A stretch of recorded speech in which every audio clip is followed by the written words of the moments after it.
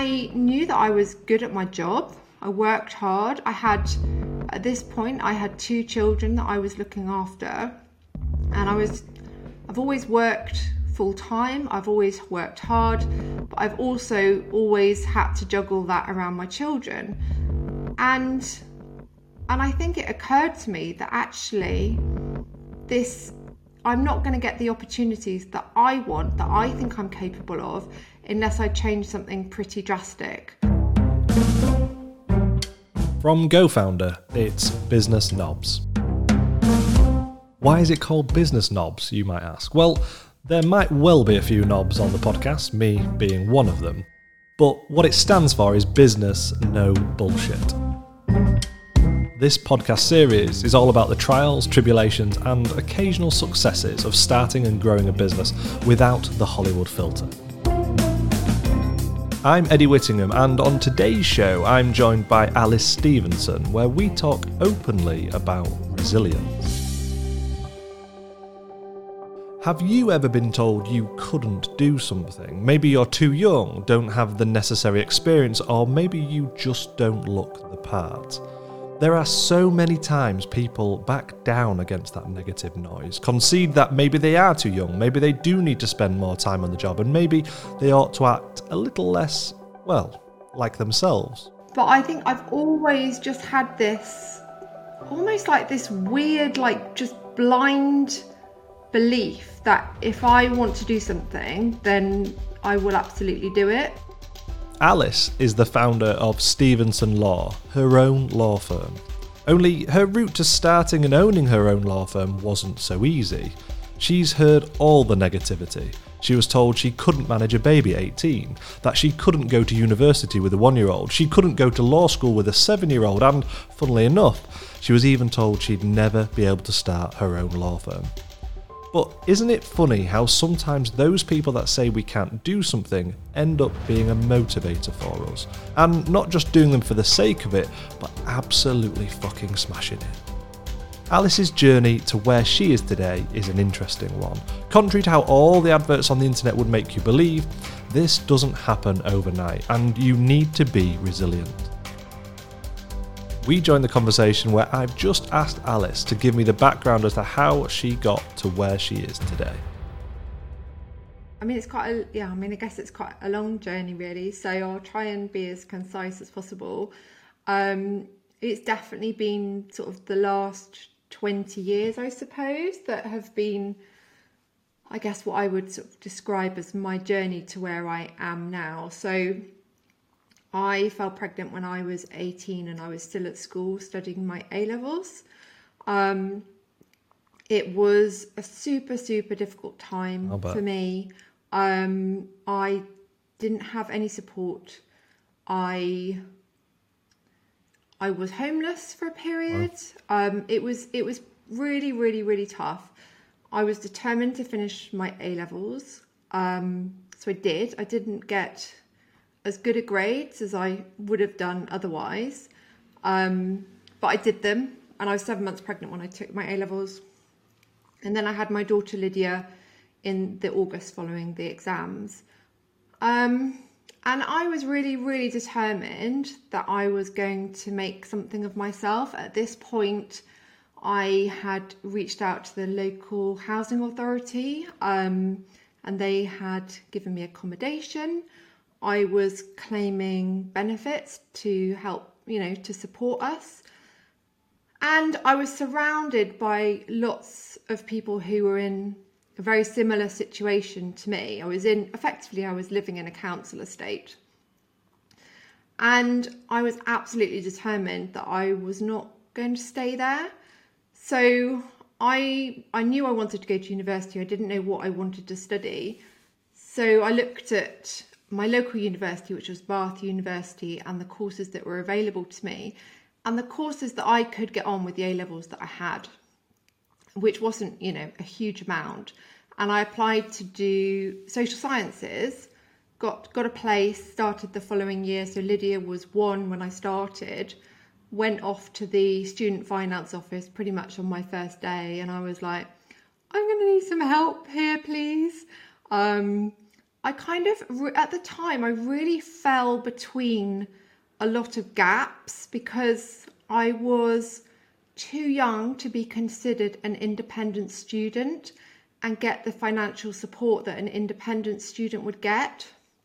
Because of my age, I was basically told that, well, your parents should be supporting you, so we're not going to give you any help. And my parents weren't supporting me. So I really didn't, I felt a little bit abandoned, I think. I went to the student support office, and the lady who ran that, I mean, she was just brilliant. She did absolutely everything she could do to support me. She found any additional financial support that I could possibly have been entitled to, she managed to get hold of for me. My daughter went to the campus nursery. I got a part-time job, and I just kind of cracked on with it, really. Yeah, the support was very, very thin on the ground, and I was incredibly poor at the time. We were living in this small flat on this council estate. I had an electricity meter that I, would often struggle to top up when it ran out. And things were really, really, really tough. And I was doing my studying, I was working part-time, I was trying to juggle Lydia, being at nursery and looking after her. And I just kind of just took one day at a time and just got through it. After my first year at university, I decided to transfer my degree to a sociology and HR management degree, which ironically I wouldn't have actually got on in if I'd applied for that in the first place, because I didn't have the A-levels to get onto the course. But there's lots more flexibility than you think when you actually get to university, and you can sort of switch your courses around slightly. So I did my degree, and I finished. 4 years later, I had a placement year, and I started working in HR for the NHS. And Lydia was at school, and it was fine. We weren't in quite as bad a difficult situation financially as we had been. I was working full time, earning a relatively decent salary. We were kind of, plodding along not too badly. But after sort of a couple of years, I just felt really unsatisfied, unfulfilled. I'd kind of fallen into HR. I'd never made a conscious decision that that's what I really wanted to do. And I just made the decision that actually this isn't really what I want to do. It wasn't making me really happy. So I decided that I wanted to be a lawyer, but was then faced with the really difficult challenge of, well, how was I going to be a lawyer? Because I couldn't afford to give up my job and go back to uni for 2 years. I was supporting Lydia and supporting myself. So my only option was going to be to secure a training contract that was going to sponsor me to go back to university. And with the A-level grades that I had, that was obviously a big challenge, because most of the law firms that sponsor you, that give you that support, they care about what you got for your A-levels. And they don't really care if you've got a good reason why you didn't get those A-levels, because they've got enough people to look at who have got those A-levels. So, even though they talk about taking mitigating circumstances into account, I don't see a lot of that happening in practice. So I applied I was living in Bath, but I applied for Bristol, for university at Bristol, for a training contract in Bristol. And I just made a bit of a pest to myself, I think, of the people who were recruiting. So the people in HR, just made sure that they knew who I was. I had an opportunity to explain my A-levels and all of that kind of stuff. And I got invited to one assessment centre at Bond Pierce at the time, they're now Womble Bond Dickinson, who was actually, I think, the only firm that I applied to that didn't look at A-levels. And I got I got invited to the assessment day. I'd secured my place on the GDL at university. I handed my notice in on my job, and I was like literally a week away from starting university, thinking, if I don't get this, I've got no job and I can't pay the fees to go to university. So I was like, my God, the pressure's really on. Like, I have got to get this offer. And I went along to the assessment day. God, I was nervous. It was one of the most terrifying days of my life, I think. But I managed to pull it out of the bag, and they made me an offer, and I was honestly like just so over the moon. I can even remember now receiving that phone call, and have stayed in touch with the recruitment person at Bond Pierce ever since, because I think that was a very special moment. So that was amazing. So I went back to university. Lydia was about 7 now at this time. Went back to university for 2 years. It was a lot easier than my first experience at university. Had lots of people sort of saying to me, God, how are you doing this with a little one? And I was like, this is a breeze, mate, honestly. I've got somebody paying for me to be here. That was not the case before. So I am one happy bunny. So I did my GDL and my LPC, and started my training contract at Bond Pierce. And I had a really good time doing my training there. I really enjoyed it. But it was also a really, really shit time to be training as a lawyer, because it was in the 2009 crash, the recession. Everything was just a little bit rubbish. Jobs were really thin on the ground. And when I finished my training, there weren't any NQ jobs available. And actually, during my training contract, I had met my now husband. And I had a baby while I was doing my training contract. So I really, really didn't want to qualify any later than I already was. I kind of, with hindsight, I think I was in too much of a rush. I think I was 29.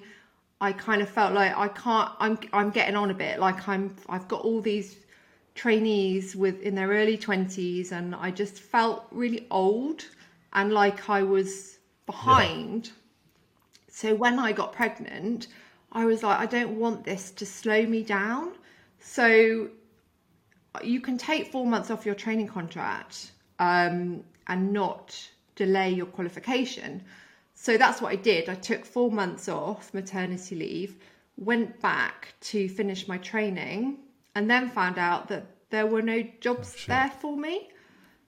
So obviously, benefit of hindsight and everything, I was like, that was a bit silly, Alice. There was no real rush, and it was a bit pointless, really.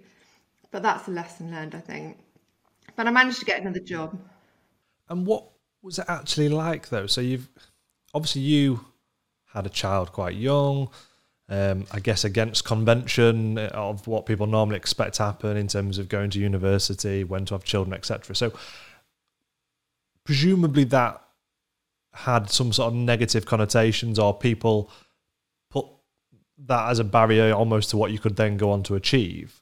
Yeah, definitely. I mean, I was told outright that I wouldn't be able to do it. There's no way I'd be able to go to university with a baby. There was no way that I was going to be able to support myself. I was told by everybody around me that I was not going to be able to make this work. And I think at the time I just really blocked it out. I was like, to me, it wasn't an option to not make it work. I had a baby that I had to look after and I had to support. So, what was I going to do? When we're talking about resilience, I think going through that period of my life definitely made me the person that I am today, which is somebody who is extremely resilient. And it was a horrible thing to go through. In a lot of ways, quite traumatic. I'm not ashamed to admit that I've had to go through quite a lot of therapy to come to terms with some of the things that happened to me. And there's no doubt that I'm still carrying a lot of the scars from the experience, and a lot of it has been suppressed quite deeply inside me, and I can't remember a lot of it. So I guess that resilience does come at a price. And what do you think it was that maybe made you as resilient as you were? What was sort of your motivation, and I guess how did you become so resilient? It's a really difficult question to answer, actually, because I don't really know the answer. I think, if I'm being completely honest, I think there was a part of me that almost felt like I hadn't quite proved people wrong, that I needed to take this up another level, and really show people what I was capable of. And, you know, law is a very credible, well-regarded profession.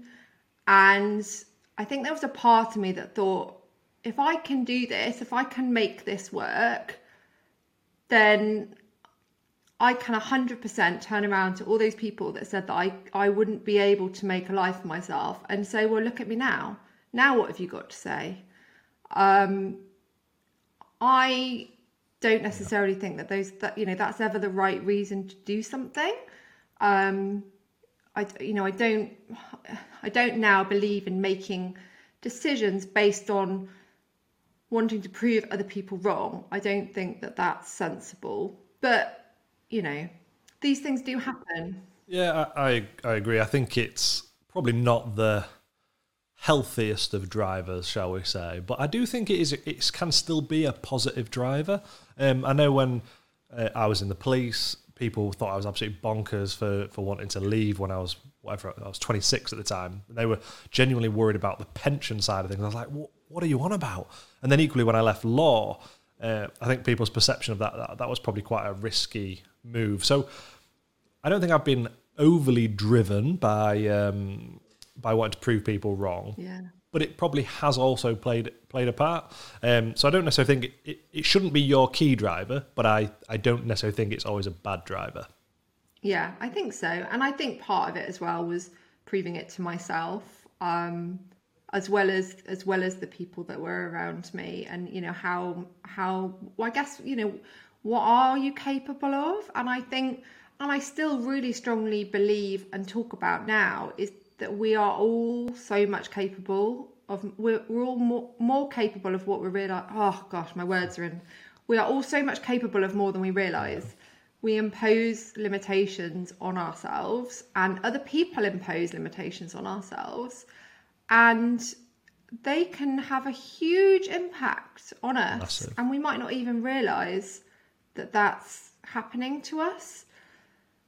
But I think I've always just had this, almost like this weird, like just blind belief that if I want to do something, then I will absolutely do it. Yeah, and I think it's really interesting that if you look back at people's sort of history, you can typically, I think, spot relatively early on how not maybe likely they are to be successful, but whether they've almost got that within them. So, you know, you could argue, for example, in your personal circumstances, particularly like, say, university, in very difficult circumstances, like, I guess, financially, and also having commitments outside of your actual university work, you still did, you know, very well to do what you did.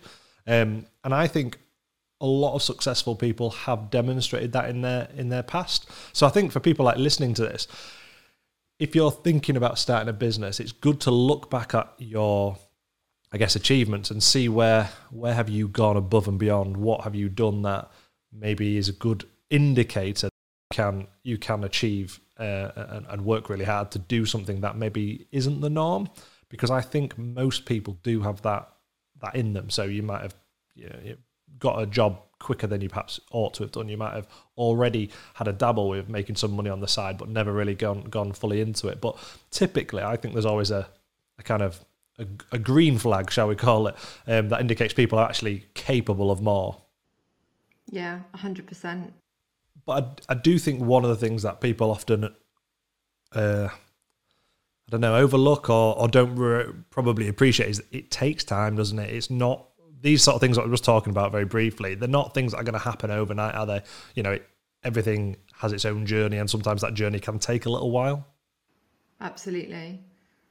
It's been a 20-year path for me, and I'm obviously not at the end of it. Still got a long way to go. Still got lots of things that I want to achieve, both with my business and personally, and who knows what else. I think one of the things that I get really excited by is that you never know what opportunities are around the corner. Definitely. I've never really understood why some people struggle so much with uncertainty, like people who are kind of on this career path to partnership, and it's like if they deviate from that, then they really struggle with that. And for me, that's just my worst idea of a nightmare, because I don't want to have my life mapped out for me, and I don't want to have my life being controlled by other people. So for me, I get really excited by not knowing what's going to happen. And obviously there's going to be good things and there's going to be bad things, but the good things, you could just be incredible, and that's, I think, really, really exciting. But I think that that's a really important mindset to have if you want to start your own business. Yeah, it's that idea of being comfortable being uncomfortable. I think the life of a business owner is typically you have to be very comfortable in that space of uncertainty, not knowing how much money you're going to be earning, not knowing when to hire, how to hire.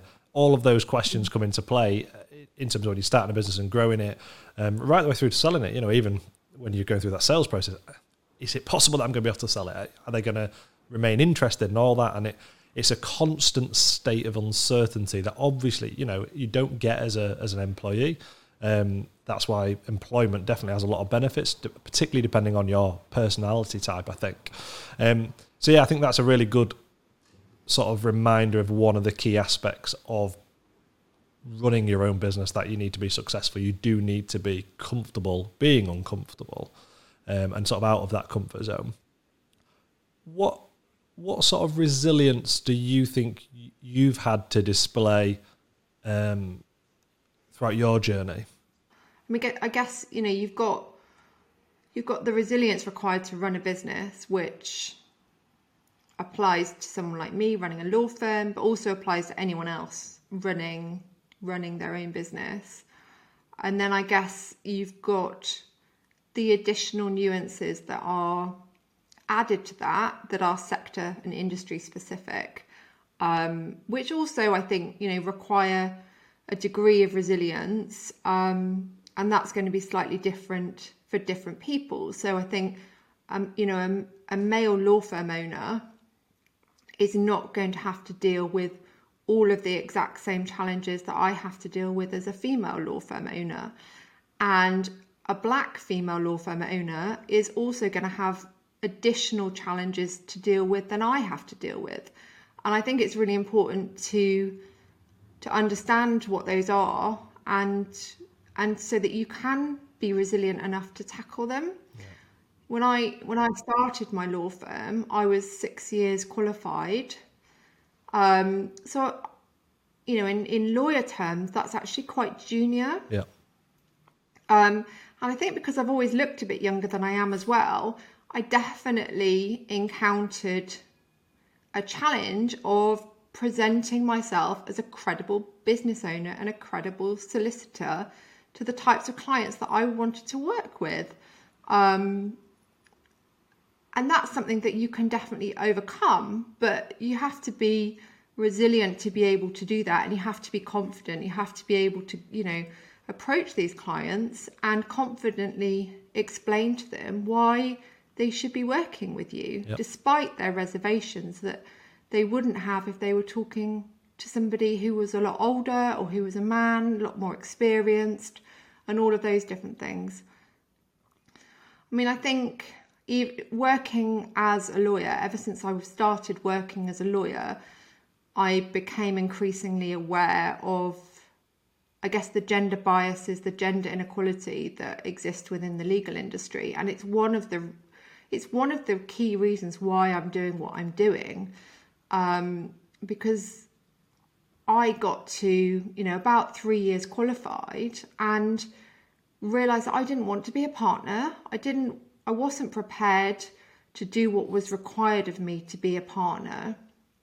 I had women of my sort of age and my PQE all around me leaving the industry because they were having children and they didn't want to juggle children with their career. And I started to really question, like, what on earth is going on here? I knew that I was good at my job. I worked hard. At this point, I had 2 children that I was looking after. And I've always worked full time. I've always worked hard, but I've also always had to juggle that around my children. And I think it occurred to me that actually I'm not going to get the opportunities that I want, that I think I'm capable of, unless I change something pretty drastic. Because you are very conscious of this ceiling that's above your head, and what it's not a meritocratic system. Law firms have rules that say, well, you can't be promoted until you're senior associate, until you're at least 5 years qualified. It doesn't matter how good you are, you have to tick that box. Or you can't be promoted unless you do this number of billable hours. And you're like, well, I don't have control over the work that I'm given. You don't let your junior solicitors go out and bring work in. So you've got total control over that. And it made me feel very uncomfortable. And for that reason, I actually decided to leave law altogether temporarily, because I just was not comfortable with that environment. Yeah, I think the legal sector is just so archaic, isn't it? The way it's run, the way you have to have so much experience, the name sometimes often has to fit. There's the whole gender bias that you've already mentioned a little bit already. With that, though, you've obviously spent a long time working to get to where you have. So to jack it all in, that's a big old move. So how did that work out? I was very unsuccessfully left law because I couldn't think of anything else to do, right? So I left quite impulsively after a bad experience where I was working, and I handed my notice in and I left. And then I was like, oh, fuck this, I'm done. I'm done with law. I'm not doing this anymore. And my husband at the time was lovely. He was like, didn't put any pressure on me, take some time, think about what you want to do. So I had a few weeks off and it was lovely. And then I was like, what else am I going to do? Like, I don't really want to start again. I've worked so hard to get to where I am now. And I'm not ready to throw all that away. So I decided to be a consultant. So I left employment and started working as a freelance solicitor, mostly for in-house legal teams.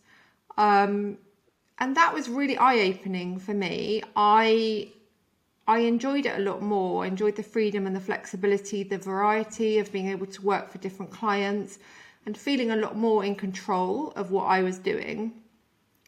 And having worked in private practice for 5 years, I think having that in-house perspective is really, really, really, really good, and something that I recommend all private practice lawyers do. Yeah, because working as that contractor, it sets you up for having to run your own business effectively. It did, definitely, because I remember in the very early stages of working as a consultant, and you think, God, I don't know where my work next month is going to come from. Like, where's my paycheck going to come from? And that's not something that you have to think about when you're employed. And that really stood out to me. And then I was like, well, I've got to make sure that it comes from somewhere. So you start having to sell yourself. You start having to build a network and explore opportunities. And I learned so much through doing that. And as a lawyer as well, I think, as a consultant lawyer, people expect you to pretty much get on with it.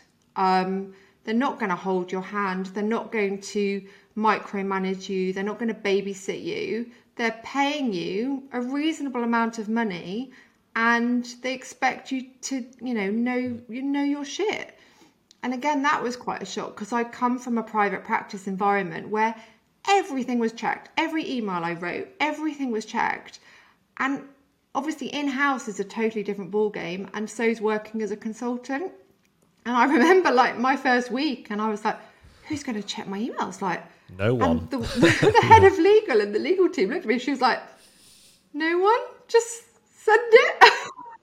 Well, that's another good point to raise, though, isn't it? Because you go from a position, typically in a job where things are checked, everything's got a place, and you know where you got to go through. You've got to go through the approval process before it goes to a client, gets checked by X, Y, and Z. But actually, when you start your own business, particularly in law, they're expecting you to know your shit. They're not expecting you to get things wrong. You don't have a sort of safety blanket of someone checking through that. You've just got to get on with it, haven't you? From a sort of more personal perspective, like in the law firms that you worked in, given that it is such an archaic sort of sector, really, in my opinion, how much of an issue was sort of appearance for you particularly? Because I know obviously you've got your own tattoos and things like that. Was that an issue? I mean, yes, law firms definitely care about appearance, and I don't think there's anything wrong with caring about appearance. But it's how you care about appearance, I think, that really matters. When I was working in law firms, I didn't have the same number of tattoos that I have now. And occasionally sort of one would sort of creep out underneath the top that I was wearing or something. And I'd kind of get like a bit of a comment that made it very clear to me that I wasn't in any trouble, but if I was to come in wearing a vest top, for example, that would not be okay. So I always felt quite stifled by that, and I always felt like I couldn't express myself through my appearance. And the fact that you're almost shamed for having tattoos because they're not seen as, well, this is a part of you, the norm, right? Yeah. So you have to cover it up. And I think what that does is it makes you feel like there's something to be ashamed of. Like we don't want our clients to see those, because they're not going to trust you with doing their legal work if they see your tattoos. Which is bonkers, isn't it? And that can be really bad for your mental health, yeah, to be honest. And it can make you feel pretty shit. And it's the same, like, one of the first things I did when I decided that I didn't want to be a lawyer anymore and I had that time off is I went and I dyed my hair pink. Okay. And I'd wanted to dye my hair pink for such a long time. And I was like, I can't do it. I felt so oppressed. I wasn't able to dye my hair pink. As soon as I was given the freedom to do that, I was there. And I hated it, and I looked ridiculous. And it didn't stay pink for very long at all. But the fact is that so many people just aren't given the freedom to do this, the freedom to express themselves. Yep. And whether somebody's got a tattoo or a nose ring or pink hair or whatever it is, just makes absolutely no flipping difference. Absolutely. I think, we work with a lot of tech clients, and I mean, they love working with us because we look like they do. Normal. Exactly. So it works, I've built a law firm around my personality, around my need to be authentic, and around my need to express myself. And through that, I encourage everybody in my team to do the same. And that obviously attracts a certain type of clients. A big institutional bank is not going to want to work with us, and that's fine. We're not trying to please everybody. We're not trying to be everything to everyone. I think, and I think one of the problems is that is exactly what law firms do try and do. That's not just a problem limited to the legal sector, though. I see that across every sector, really. People are too afraid of turning customers away almost, so they want to appeal to everybody, but by doing that, they just are really forgettable. Most law firms and their branding are completely forgettable. Same with accountancy practices. We see more sort of daring branding in other areas, but I think people miss the trick by, appealing to a niche. You don't have to be liked by everybody. You just need to be liked by a core enough audience to build a business. Using your personal brand, I think, is becoming more popular, and it will continue to. And it's a really big part of business these days. Yeah, I agree. And I think there's some really, really great business owners out there that do such a great job in expressing their personality, their individuality, and it's a great way to sell your business and to raise the profile of your business. I do think that too many business owners still struggle to find that confidence to do that, because it is quite scary putting yourself out there, and this is me, and you're going to get people turning around and saying, well, if that's you, then I don't like you. And also, I think when you're starting a business, it takes time before you realise that not everybody needs to be your client. Absolutely. Because I think it certainly took me a bit of time of trying to identify the right client for us, and that not every piece of work that comes through the door is the right work for us. But when you're in those really early stages, it's not that easy, and you think that you should just try and do everything for everyone. You're desperate. And I think you lose a bit of yourself when you do that. There's a natural transition, I think, isn't there, from being a employee to a business owner? Obviously, you've gone from being a solicitor then to the owner of your own law firm. So how has that been, and how much, I guess, resilience have you had to show throughout that process and that transition? I mean, my job now is not as a lawyer. So the last few months, I haven't been doing any legal work. I've stepped away from that completely. So my job is now focused on running the business. I'm responsible for setting the strategic direction of the business, deciding what we're going to be doing, and obviously I've got great people around me to support and help me with that, but ultimately those decisions are on my head, and not all of those decisions end up to be the right decisions, and you do make mistakes. I've made a lot of mistakes in the last 3.5 years, and I feel a massive sense of responsibility to my family, because my husband sold his business once Stevenson Law, once we saw that Stevenson Law really had the potential to be a really successful business. He sold his business and we went all in on Stevenson Law. So I feel a massive sense of responsibility to him and to my children to make this work. I feel a massive sense of responsibility towards my team, because they've trusted me with their careers, with their jobs, with their financial stability. And I think the thing that probably keeps me awake the night the most is letting people down. Yeah, totally. I know from my experience, the feeling of failure, the feeling of letting people down, both, partner, employees, even just onlookers, sometimes clients, that feeling and that worry that you're going to let them down was probably my biggest thing that kept me awake at night. That and cash flow, the obvious one. But it's interesting how the perception of running a business is different to that. I think there's a perception that it's often easier. You're not doing a lot of the legwork, because often, you've got the employees to do some of the work, and you're taking a more strategic view. But those decisions don't necessarily get any easier, I don't think. From a strategic point of view, they're sometimes really difficult decisions that you've got to make. And they too, I think, can keep you up at night as well. I think it's hard because when you've got that responsibility, obviously you've got to make your business a success. so that you don't let everybody down. And to make your business a success, you have to make difficult decisions and you have to make unpopular decisions. Yep. And I think it's not always apparent why those decisions have to be made, because, you know, I'm the only one that knows everything in my head.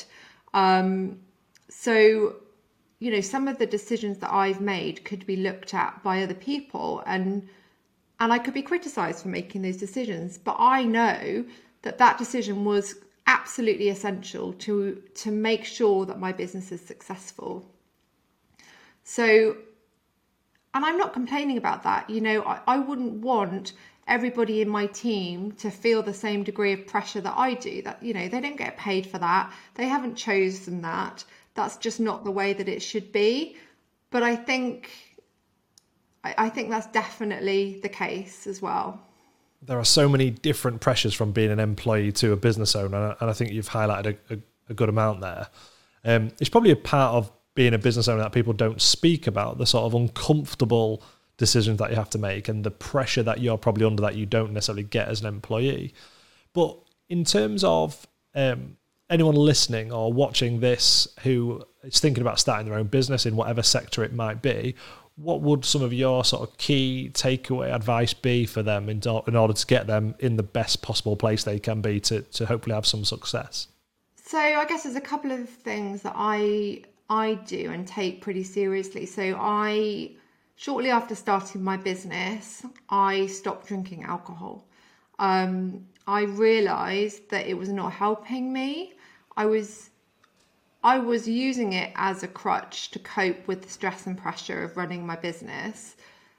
But actually, it was making it a whole lot worse. I would have a couple of glasses of wine in the evening to wind down. I'd wake up and just feel this fog over my head.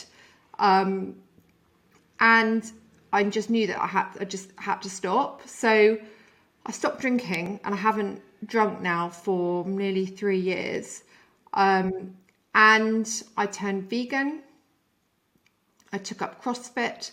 So instead of waking up with like this horrible foggy head thinking, I really don't want to get out of bed, I was getting up at 5:30 every morning and going to do CrossFit before coming back and doing the school run and getting into work.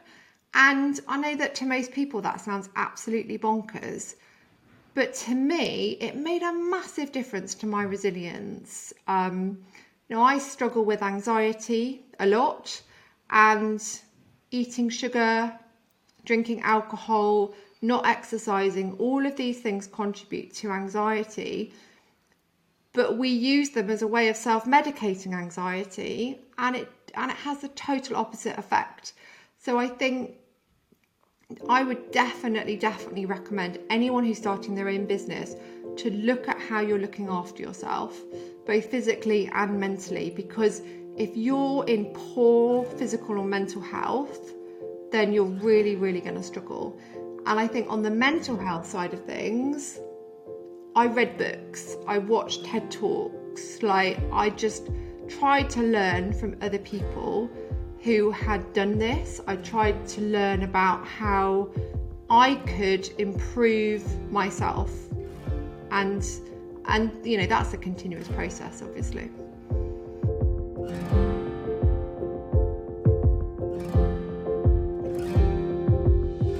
That's Alice Stevenson, the founder of Stevenson Law. I'm not sure there's much better feeling than giving the middle finger to your doubters. Now, of course, that shouldn't be your only driver, and we're all much more mature than that, but come on, how about that for showing some resilience? So maybe you're thinking about what you'd really like to do, but have your own naysayers. Is it someone holding you back? Is it something? Or perhaps it's just yourself? I mentioned it in the podcast, but one thing I think successful people tend to have in common is a track record of overachievement. And I don't mean that in the sort of way that you got A stars in your GCSEs. What I mean is overachieving given your circumstances, your background, your upbringing, any external factors. So what is there in your history that tells you that you might have what it takes to start your own business? Thanks so much for listening to this episode. You can subscribe wherever you get your podcasts, and you can also find out more about how we're helping businesses get started without the bullshit over at gofounder.com. A special thanks to Alice Stevenson, and of course to you for listening to Business Knobs from GoFounder.